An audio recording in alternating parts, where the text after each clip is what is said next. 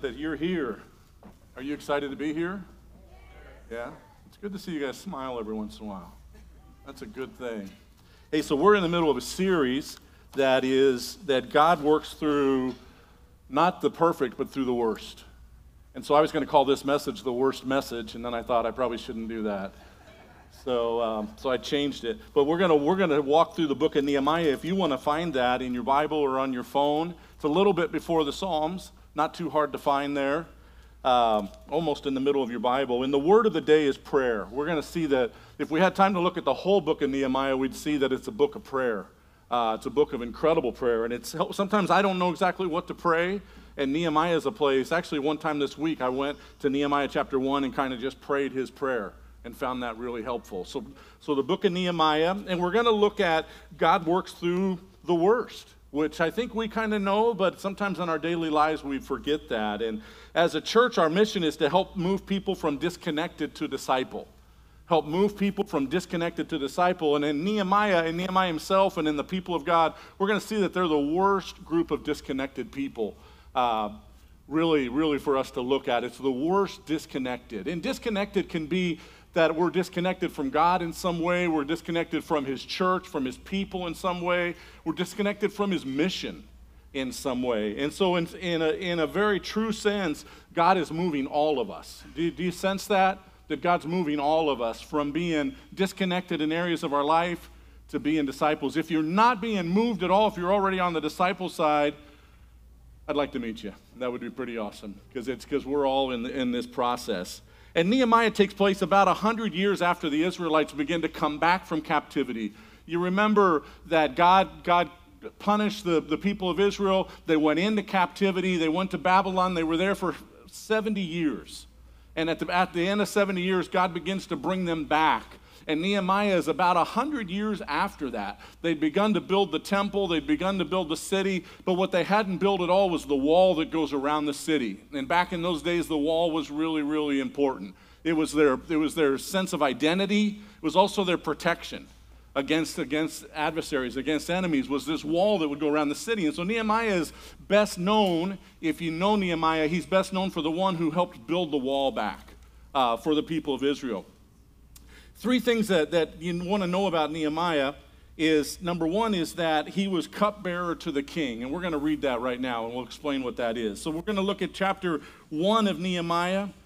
Chapter 1, verse 1, it says, the words of Nehemiah, the son of Hakaliah. Now it happened in the month of Chislev, in the 20th year, as I was in Susa, the capital, that Hanani, one of my brothers, came with certain men from Judah. And I asked them concerning the Jews who escaped, who had survived the exile, and concerning Jerusalem. And they said to me, the remnant there in the province who had survived the exile is in great trouble and shame. The wall of Israel is broken down, and its gates are destroyed by fire. So this is 100 years after they began to come back, and the wall's broken down, the gates are still destroyed. And Nehemiah says in verse 4, as soon as I heard these words, I sat down and I wept, and I mourned for days. And I continued fasting and praying before the Lord God of heaven. And I said, O Lord God of heaven, the great and awesome God who keeps covenant and steadfast love with those who love him and keep his commandments, let your ear be attentive and your eyes open to hear the prayer of your servant that I now pray before you day and night for the people of Israel, your servants, concerning the confessing the sins of the people of Israel, which we have sinned against you. Even I and my father's house have sinned. We have acted very corruptly against you and have not kept the commandments, the statutes, and the rules that you commanded your servant Moses. Remember the word that you commanded your servant Moses, saying, if you are unfaithful, I will scatter you among the people. But if you return to me and keep my commandments and do them, though your outcasts are in the uttermost parts of heaven, from there I will gather them and bring them to the place that I have chosen to make my name dwell there. They are your servants and your people, whom you have redeemed by your great power and by your strong hand. O Lord, let your ear be attentive to the prayer of your servant and to the prayer of your servants, and who delight to fear your name. And give success to your servant today, and grant him mercy in the sight of the king. Now I was cupbearer to the king. So we see in Nehemiah a few things about him. Number one is that he was the cupbearer to the king. And the cupbearer was the one who drank the king's wine before the king drank it. And he was mainly looking to make sure that it wasn't poisoned. So if it was poisonous wine, the cupbearer was no more. He didn't make it to the next day of work. So he had great, incredible access to the king. He was with the king at all times. The king trusted him with his life. And that was his job. He was a cupbearer. And it's important to know, second of all, about him is that he was a lay person. He was not a clergy. He wasn't a prophet. He wasn't a priest. He wasn't a pastor. He wasn't a Sunday school teacher. He wasn't the one who does the clicking during the church service. He just worked. He had his job. He did his job. And he's one of the few people in the Bible that we see that God used to do amazing, great things who wasn't clergy. We see a lot of people who God used, especially in the New Testament, where he began to use the apostles and the disciples who were fishermen and tax collectors and different ways like that. In the Old Testament, it's pretty unique to see a layperson. Somebody without the degree, without the title, who's used in such an incredible, epic way. And that's who Nehemiah was. The other thing that we see about Nehemiah is that he was really disconnected. He was disconnected from the people. He didn't have any idea what was going on until he asked his brother to tell him what was happening in Jerusalem. It seems that he was disconnected from God. We know for sure he was disconnected from God's people, and he was disconnected from the mission. So he had his job. He was doing his job well. He was cupbearer to the king, but he was disconnected from having the relationship with God that he needed, from having the relationship with God's people and with the mission of God. I think that for one, it's really important to realize that all of us are disconnected in some way. Well, number one is we were all at one point disconnected from Christ. The Bible says that all have sinned and all have fallen short of the glory of God. All have sinned, all have fallen short of the glory of God. Disconnected. And then after God, through Jesus, through the death and resurrection of Jesus, as he connects us to God in a relationship with him, as we begin our path to become disciples, there's still areas in our walk with God that we're holding back on, where we're resisting, maybe the areas that we just don't know about. But there's areas in all of our life where we need to be connected with God. Second of all, is connected with his people, his church, and third is his mission. I think sometimes we get disconnected because we're busy. It's easy to just go about my job, go about my family, but not be in tune with what God's doing in my life, what God's doing in the church, and what God's mission is. I think sometimes we can be frustrated, we can be hurt.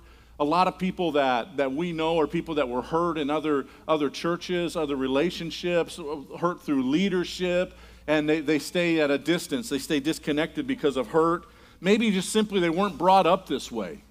Maybe just never brought up to have a relationship with God. Maybe never brought up in a way to know what it is to be fully engaged with a church and with the mission of God. Some people, I think it could be they don't see the urgency of the day. One of the things that Nehemiah did, one of the things that really stimulated him and jump-started him was when he saw the urgency of the day, when he saw the need that there was. Sometimes we don't see that. Sometimes others don't see that and they stay at a distance. Sometimes it's what's called the bystander effect. You know what the bystander effect is? It's basically like somebody else is going to take care of it. So I stay a bystander. There's an accident, somebody else runs in there, does what they need to do. There's a need at school, somebody else is probably going to do it. There's a need at church, somebody else will probably volunteer. It's the bystander effect. It's not that you don't care. It's not that we don't care. It's just we just figure somebody else is going to take care of it for us. And those are different reasons why we stay disconnected at times. So we want to look at how Nehemiah got connected. I want to look at just a few different things. It's not going to take us a ton of time. The first thing he did is that he took inventory. We see that in verses 1 through 3, where he asked him concerning the Jews. He asked his brother concerning the Jews, and his brother answered in verse 3, the remnant there in the province who had survived the exile was in great trouble and shame. So he inquired. He took inventory. He asked, what's going on? He said that your brothers are in great trial. They're in great difficulty. They're in a really, really bad place. And this news affected Nehemiah. I don't know if you and I are that way. We ask somebody how they're doing, and they say, I'm not really doing that well. You know, how much that affects us. But he heard the news of the people of God, and it impacted him so much that he was fasting, he was praying, he was mourning, he was weeping. It lasted for a really long time. It really impacted him. And so you and I would want to take inventory of ourselves. You know, what's the state of my own soul? If I want to gauge if I'm disconnected in some way, what's the state of my soul? Where am I at with my relationship with God? I think it was great that Seth led us through this morning the things that we fear. What is it about our relationship with God that we fear? When I was growing up, they always said, don't be afraid to follow God because you think he's going to send you to Africa someplace. It's like, man, I don't know what's going to happen. God's going to send me to the backside of Africa, wherever that is. So what is it that would keep you from growing in your relationship with God? And this morning what we want to do is we want to identify those areas, and then we want to take steps and grow in our relationship with God. We take inventory of our family. What's the state of your family today? Could be your immediate family. If you've still got kids at home, it could be your family with your adult kids. It could be extended families. What's the state of your family? If your family's in shambles, and last week we talked about that, we talked about the worst family with the family of David, it's important to take inventory of that. I don't then just go sit in the seat of defeat and just shrink down, but I realize, hey, my family's not in a good place. What about your community? What state is your community in? What about your church? What state is your church in? What about the schools that your kids go to? What about our nation? What about our world? You take inventory. You do like Nehemiah did, and you inquire and you ask, how are things? And that can be a stimulus for us to then get engaged and get connected in some way. And I think it's important this morning to realize that what I said in the beginning, I said for a reason, that we're all disconnected. It's really an illusion to think, and it's a lie to think that everybody else is in a great place except me. I mean, if you want to think that about me, that's fine. But when you think that about yourself, everybody's in a good place except me. That's just not true. And I think we work really hard as a church to let everybody know, man, we're all in the same boat. We're all in this together. We're all sinners. We're all broken. And I understand that your pain is unique, and I don't want to minimize your pain. I definitely don't want to compare your pain to my pain. The pain of being hairless is a pain that some of you don't ever have to live through. My wife has to see that a lot. But you know what I'm saying? I don't want to compare the pain, but there's pain in our lives. If we let down the mask, which we try and do, as we say, come as you are, it's to realize that we're all in this boat. So when I talked this morning about being disconnected, that's me. That's you. That's the person sitting beside you. So the first thing is to take inventory. What is the state of things? What's the state of my soul? What's the state of my family? What's the state of my church, my community? In what condition are we in today? Would you ask that question? The second step is prayer that we see Nehemiah take. And we really see a couple different components to prayer. The first one is praise. We see it in verse 4 and 5. He says, as soon as I heard these words, I sat down and I wept and I mourned for days and I continued fasting and praying before the God of heaven. And now he begins to pray a prayer of praise. He says, O Lord God of heaven, the great and awesome God who keeps covenant and steadfast love with those who love him and keep his commandments. He starts with praise. He starts with exalting God. And a simple way to understand praise is to lift up God, to exalt God, to magnify. The Bible says to come magnify the Lord with me, which would mean to focus in on his character and his attributes. And that's what Nehemiah does here. He says, O Lord God of heaven, you're the great and the awesome God. And you're the God who keeps your covenant and your steadfast love. So praise properly identifies God. A lot of times praise follows answered prayer. That's hard to say for some reason. Praise follows answered prayer. A lot of times when God comes through in our life, when something goes really well, then we feel like we want to praise him, which is an appropriate thing to do. Gratitude's an incredibly important thing. We kicked this around with the worship team on Thursday night, and we talked about what does this passage show us, and one of the people said it shows us gratitude. And gratitude is important, and gratitude a lot of times is following answered prayer. But this prayer of praise, listen real close, is before he ever saw any of the answers. It's a different kind of praise when we praise God before we see the answer. Before we see the miracle, before we see the breakthrough, before we see the change, we still magnify God. We still lift him up. And our prayer time, instead of just being completely overwhelmed and down with the things that I'm dealing with, I take time and I lift him up, even though I'm not seeing the results. That's what Nehemiah did, right? The wall ain't been built. There's nothing that's been happening yet. But what he does is he spends time in praise. And praise, really what praise does is it realigns us with the purpose of God. One of the most important parts about praise is praise takes the focus off of us. Because the reality is that we're part of God's story. The Bible is a book about the story of God. It's not a book about me. Our time of praise and worship is not a time to sing about us. It's a time to sing about God. When I pray at home and I praise Him at home, it's to be about Him. And it realigns His story and it puts me in the story of God. Instead of trying to figure out how to plug God into my story, I realize that God's up to something in the world today, and I plug into that. Does that make sense? And I know that we know that, but praise is a great part to help us with that. Psalm 79:9 says, "Help us, O God of our salvation, for the glory of your name." Do we have that one?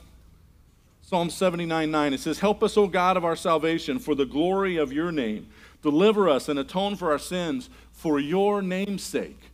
So God, we're asking you to save us for your name's sake. We're asking you to break through and to answer prayer and to help us, to provide for us, to heal us, all the things that we pray for your name's sake, God. Praise reorients the thing. Praise puts God at the center instead of us, which is really, really, really important. You know, think about the Lord's Prayer. Our Father who art in heaven, hallowed be thy name, thy kingdom come, thy will be done. The Lord's Prayer is not a prayer about my kingdom. It's not a prayer about everything that I want to do. It's a prayer to reorient me so that I see that I'm a part of God's story. I mean, that's really exhilarating when you think about it. When you think about that God would allow us to be a part of His story, that God would call us into His story, and it takes the weight off of things, that it's not all about me. It could, because if it's about God, then God's the one who's responsible. So if you're new to Christianity, and this is kind of all new to you, you know, the God of heaven is at work in the world today. The God of heaven has a plan. He has a strategy. He's sovereign. Nothing can thwart His plans. And I play a part of that. I get to have a role in that. I'm a part of His story. So we see praise in His prayer. The second part of His prayer is we see confession. Verse 6, He says, "Let your ear be attentive and your eyes open to hear the prayer of your servant that I now pray before you day and night for the people of Israel, your servants, confessing the sins of the people of Israel, which we have sinned against you. Even I and my father's house have sinned. We've acted very corruptly against you and have not kept the commandments, the statutes, and the rules that you command your servant Moses." So again, in a book about prayer, where prayer plays an incredible part in this book, he gives us a couple ideas on how to pray. One is to pray with praise, really to begin with praise. To begin. Think about when you're at your lowest moment, when things are really hard, if you got into a place where you begin to praise God. If you don't know what to say or don't know how to praise God, go into the Psalms and just read them out loud. I do that quite often because I don't know what to say. I'm like really bummed out. Things aren't going the way that I want. And so then I go and I read the Psalms because I want to reorient things. But so besides praise, it's confession. Confession of sin is a daily part of a believer's life. Confession of sin is a daily part of our lives. You come to church and the thoughts come into your mind that you're the only one that has a struggle with sin, and it's just absolutely not true. The problem is when the Christian thinks that they don't have sin. You know, when the Christian tries to act like they're better than everybody else, because everybody can read right through that. If I want to put up a thing with people that know me and try and act like I'm better than them, they just see right through that, right? Because we're all broken, we're all sinful. And so confession should be something that we do on a daily basis, multiple times through the day. God, forgive me my sin. Look at Psalm 32:5. I'm not sure if it's going to come up or not, but I'll read it to you. He says, "I acknowledge my sin to you, and I did not cover my iniquity. I said, I will confess my transgressions to the Lord, and you forgave the iniquity of my sin." He goes, I acknowledge my sin to you. I didn't try and cover up my iniquity. I said, I will confess my transgressions to the Lord, and He forgave the iniquity of my sin. You have to see how breathtaking those words are. Can you imagine what it's saying? That I simply confess. I just speak the truth. God, I've sinned. I treated my wife the way I wasn't supposed to. I treated other people the way I wasn't supposed to. I didn't love you the way that I'm supposed to love you. The two great commands are to love God and to love our neighbor. I didn't do those things well. Father, forgive me. And the Bible shows here that he'll forgive our sins. It's incredible. He'll actually do it. 1 John 1:9 says, if we confess our sins, he is faithful and just to forgive our sins and to cleanse us from all unrighteousness. That's incredible. And then it goes on to say, but if we say that we do not sin, we have not sinned, it says we make God a liar. So the problem isn't that I say that I'm a sinner. The problem becomes when I try and act like I don't have sin. Does that make sense? I mean, that's why we do communion. Not to prove to God, hey, I did great, but to come and say, Lord, I'm a sinner. I'm being honest. I'm being truthful. We talk a lot as a worship team about not being on one of the extremes. Either that, my life is so in line, my life is so perfect, I don't really need to confess my sin. When we do that, there's this incredible lack of gratitude in our lives. There's a lack of impetus to want to worship God, to serve God, to love people, to lay down my life for people, because I have this sense that I'm better than everybody else. So we want to stay away from that extreme. We want to stay away from the other extreme too, that I'm just such a terrible person that, that I just keep my head down. I never get to say anything. I'm just condemned. We don't want to do that. We want to be honest and truthful about two things. One is that I'm a sinner, and number two is that God's willing to forgive me if I'll confess that sin to him. That's incredible. It doesn't matter what your sin is.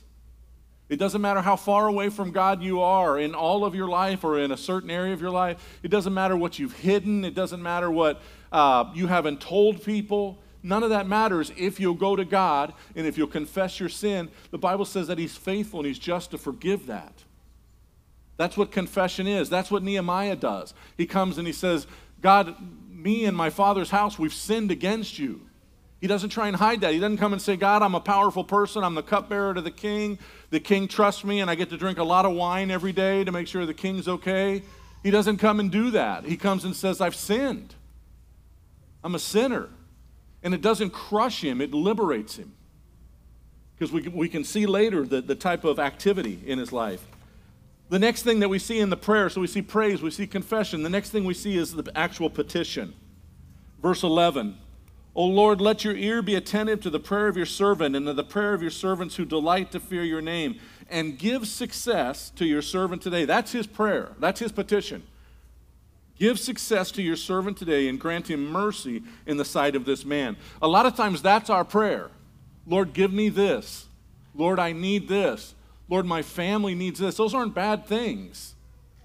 My children need this. My parents need this. That's usually our prayer. What Nehemiah did is he started with praise, then he confessed his sin, and then he went to him and he made his petition.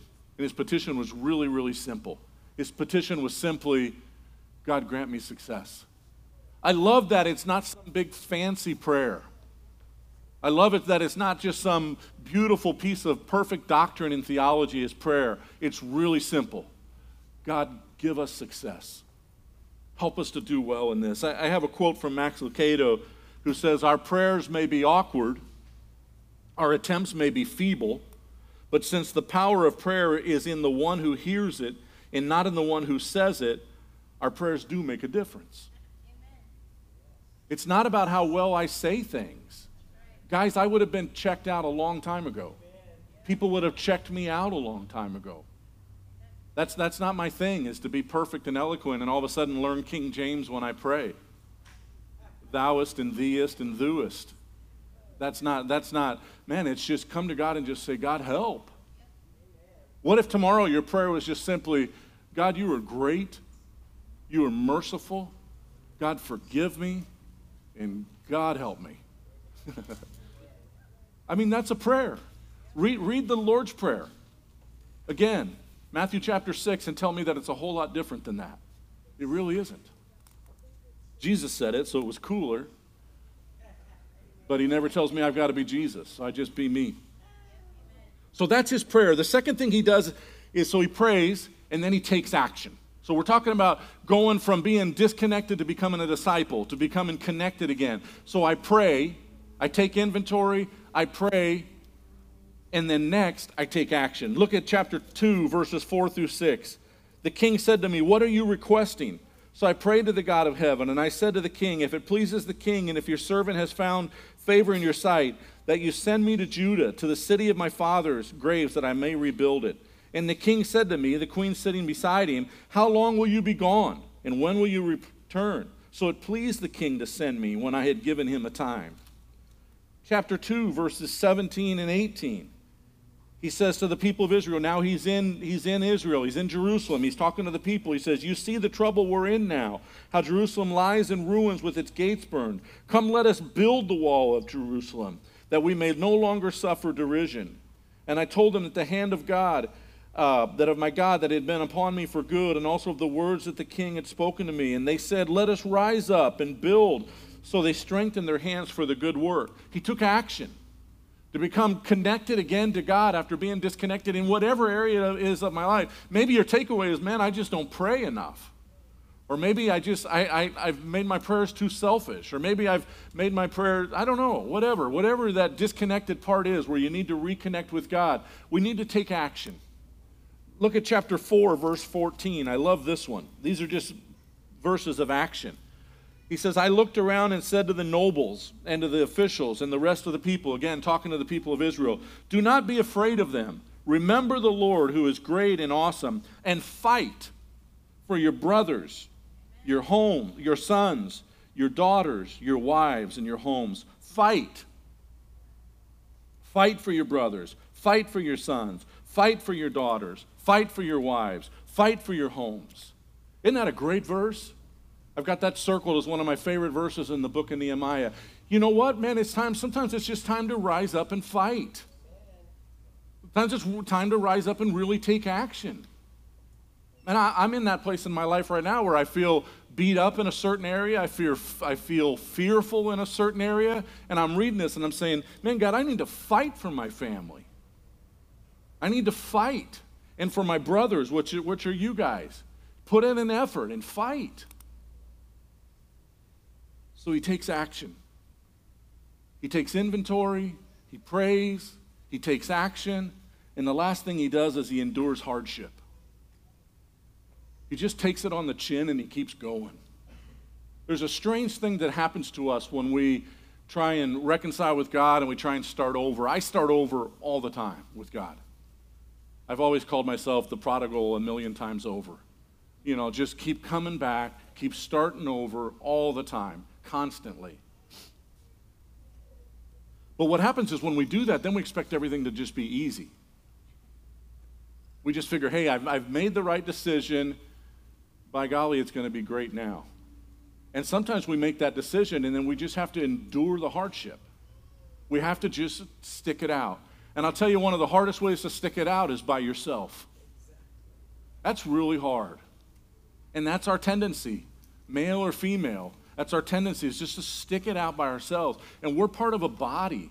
The Bible calls this gathering today, one of the ways it calls us is the body of Christ, calls us the family of God, calls us brothers and sisters. And we live in a world where we'll let any little difference between us, any different ideology difference between us, cause us to not feel like brothers and sisters anymore. And what that's done is it's isolated us. It's caused us to walk alone. And when you're enduring hardship, when you're going through something hard for doing the right things, you and I aren't wired, maybe you are, I'm not wired to get kicked in the rumpus for doing the right thing. I'm just not wired that way. I'm wired in such a way that if I do the right thing, people are going to pat me on the back, people are going to applaud, people are going to tell me how nice I dressed, people are just going to be great to me. Life's going to be easier. That's the way I'm wired. You know, the way that I know that is because we think all the time, we think, well, why is that happening to so-and-so? They're such a good person. Right? Just when we say that, we reveal a little bit of theology that's a little bit messed up. Not that we shouldn't care for the person and not that we shouldn't care that the person's a good person. But what we're saying when I say, why would that ever happen to them? They're such a good person, is what I'm saying is because they're good, their life should be easier. And I hate it when somebody's life isn't easy. I hate it when you go through hard times and you go through cancer and you go through divorce and you go through hard times with your kids and illnesses and losing jobs and financial difficulty. But that doesn't come because I'm a bad person. When we studied the book of Job a few weeks ago, we looked at that. That it doesn't just, bad things don't happen because I'm a bad person, and good things don't happen just because I'm a good person. The thing is that I do what God's called me to do. I decide like he decided. Let's fight for our families. Let's fight for our brothers. Let's fight for our church. Let's fight for our community. Let's fight for our nation. And then after that, I have to endure the hardship that comes with it. Look at chapter 4, verses 1 through 3. We're just going to look at a couple examples of this hardship, and then we'll end. Now when Sanballat heard that we were building the wall, he was angry and greatly enraged. So he's somebody that's from another nation, and he's greatly enraged. Get a life, guy.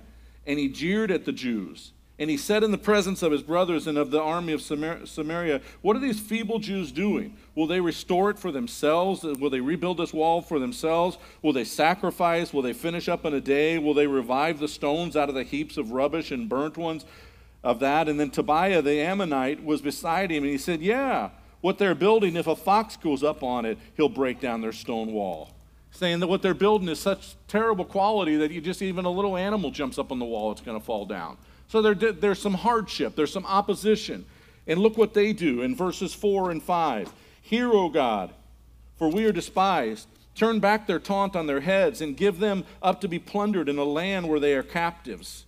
Do not cover their guilt, and let not their sin be blotted out from your sight, for they have provoked you to anger in the presence of the builders. So we built the wall. And all the wall was joined together. So what does he do? Guess what he does when opposition comes? He prays. It's a book of prayer. Opposition, hardship comes. I make a good decision. I've confessed my sin. I'm moving forward. I'm taking action. I'm listening to the preacher.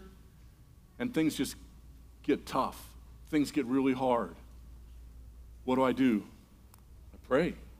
Look at verses 7 and 8, more opposition. But then Sanballat and Tobiah and the Arabs and the Ammonites and the Ashdodites heard that we were repairing the walls of Jerusalem, was going forward, and that the breaches were beginning to be closed, and they were angry.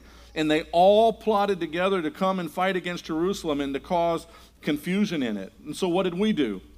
We prayed to our God and set a guard as a protection against them day and night. Here in this situation, the hardship and is opposition from other people, and that isn't always our hardship. And I definitely don't want to make it out today that our enemy is other people, because that's not true at all. Hardship just comes in a myriad of ways. It comes in 100 different flavors. Again, it could be financial hardship. It could be health issues. It could be relational. It could be in my job. It could be in my family. It could be with my neighbor. It could be all kinds of different things. But what he does is pray. And then last one, verse 16, and then we'll jump to verse 21, verses 16 and 21. It says, from that day on, half of my servants worked on construction. And this is really fascinating. Just follow this. We're almost done. Half of my servants worked on construction, and half held the spears, the shields, the bows, and the coats of mail. And the leaders stood behind the whole house of Israel. So can you see? Half of them have whatever, I can't think of the name of the thing that you put mortar on brick with. What is it? A who? Yes. Still don't know. I was going to say shovel. A trowel.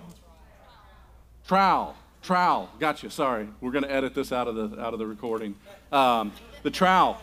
Half of them have got the trowel. Half of them have got their swords and their shields. So half are working, half are ready to fight. Verse 21. So we labored at the work, and half of them held the spears from the break of dawn until the stars came out. So half of them labored, half of them held the spears. That's the way they dealt with hardship. Part of dealing with hardship is just buckling down and staying at it. One way to look at this is that when it says that they held their spears, their swords, is one way to look at that is that's a symbol of the Word of God. Because the Bible says that the Word of God in Hebrews is a two-edged sword. So it's like they're working, we know that they're praying, and they've got the Word of God. Man, I really, really, really encourage you to find a way to have a habit of spending time in the Word of God. This week, one of the things, because one of the biggest obstacles, believe it or not, after having tried to help people for over 30 years read the Word of God, one of the biggest obstacles is somebody's going to say, I don't know what to read. And you can get up in the morning or late at night or for your lunch break and get your Bible out, your Bible on your phone, and you just don't know what to read. And you do the old flip it around and just open it up, and it says, I will make Pathros a desolation and will set fire to Zoan. Okay. Well, I'm ready to set fire. I don't know what I'm going to do, right? How about this week, read the book of Nehemiah. It's not going to bore you. It's really good. Note the amount of times that he talks about prayer. Read the prayers. Say the prayers. A lot of the saints of old, they had books of prayers, and they would literally say prayers, and we got away from that because we thought it was rote. You know, it's just mindless repetition over and over and over, the same thing over and over. But that's something that I go to a lot, is I'll just look up prayers, and I'll read prayers out of the Bibles. There's certain prayers that I think are great prayers. The Apostle Paul at the end of Ephesians chapter 1 is a great prayer. Apostle Paul at the end of Ephesians chapter 3 is a great prayer. Nehemiah chapter 1 is a great prayer. Pray Psalm 1. Pray Psalm, this week I read in my devotion Psalm 19, Psalm 1, made those prayers. So we take inventory. What is the state of affairs? What about my soul? What is the state of affairs of my soul, my family, the people that I love so much? What is the state? What state are we in? Number 2 is he prayed. And he prayed with praise, with confession, and with a petition. And then he took action, and then he endured hardship. It's the way, it's Nehemiah showing us, God showing us through Nehemiah, a way to go from disconnected to being connected again. All of us are on the path to becoming disciples. None of us have arrived. The Apostle Paul, who would have been the one that we would have said had it all together, said, I haven't arrived.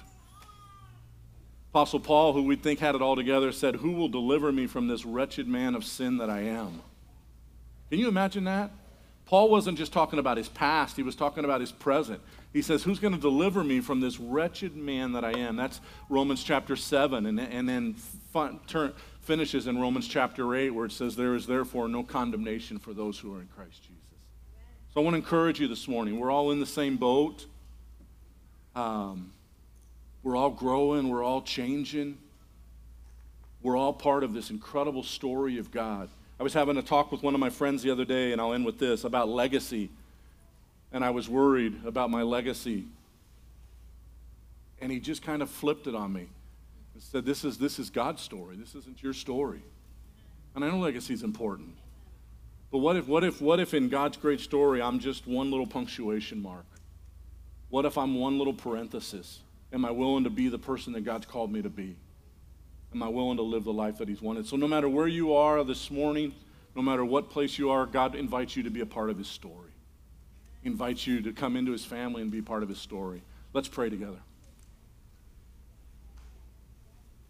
Let's just take just a second and kind of calm our hearts down. Maybe that's just for me.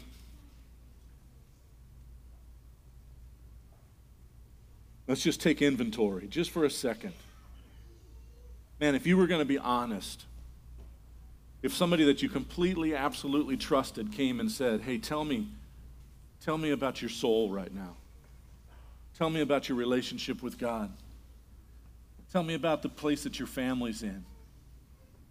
Tell me how comfortable you are with your kids' schools and with your community. Tell me what your church needs. Tell me about your city, your state, your nation. What would you say to them?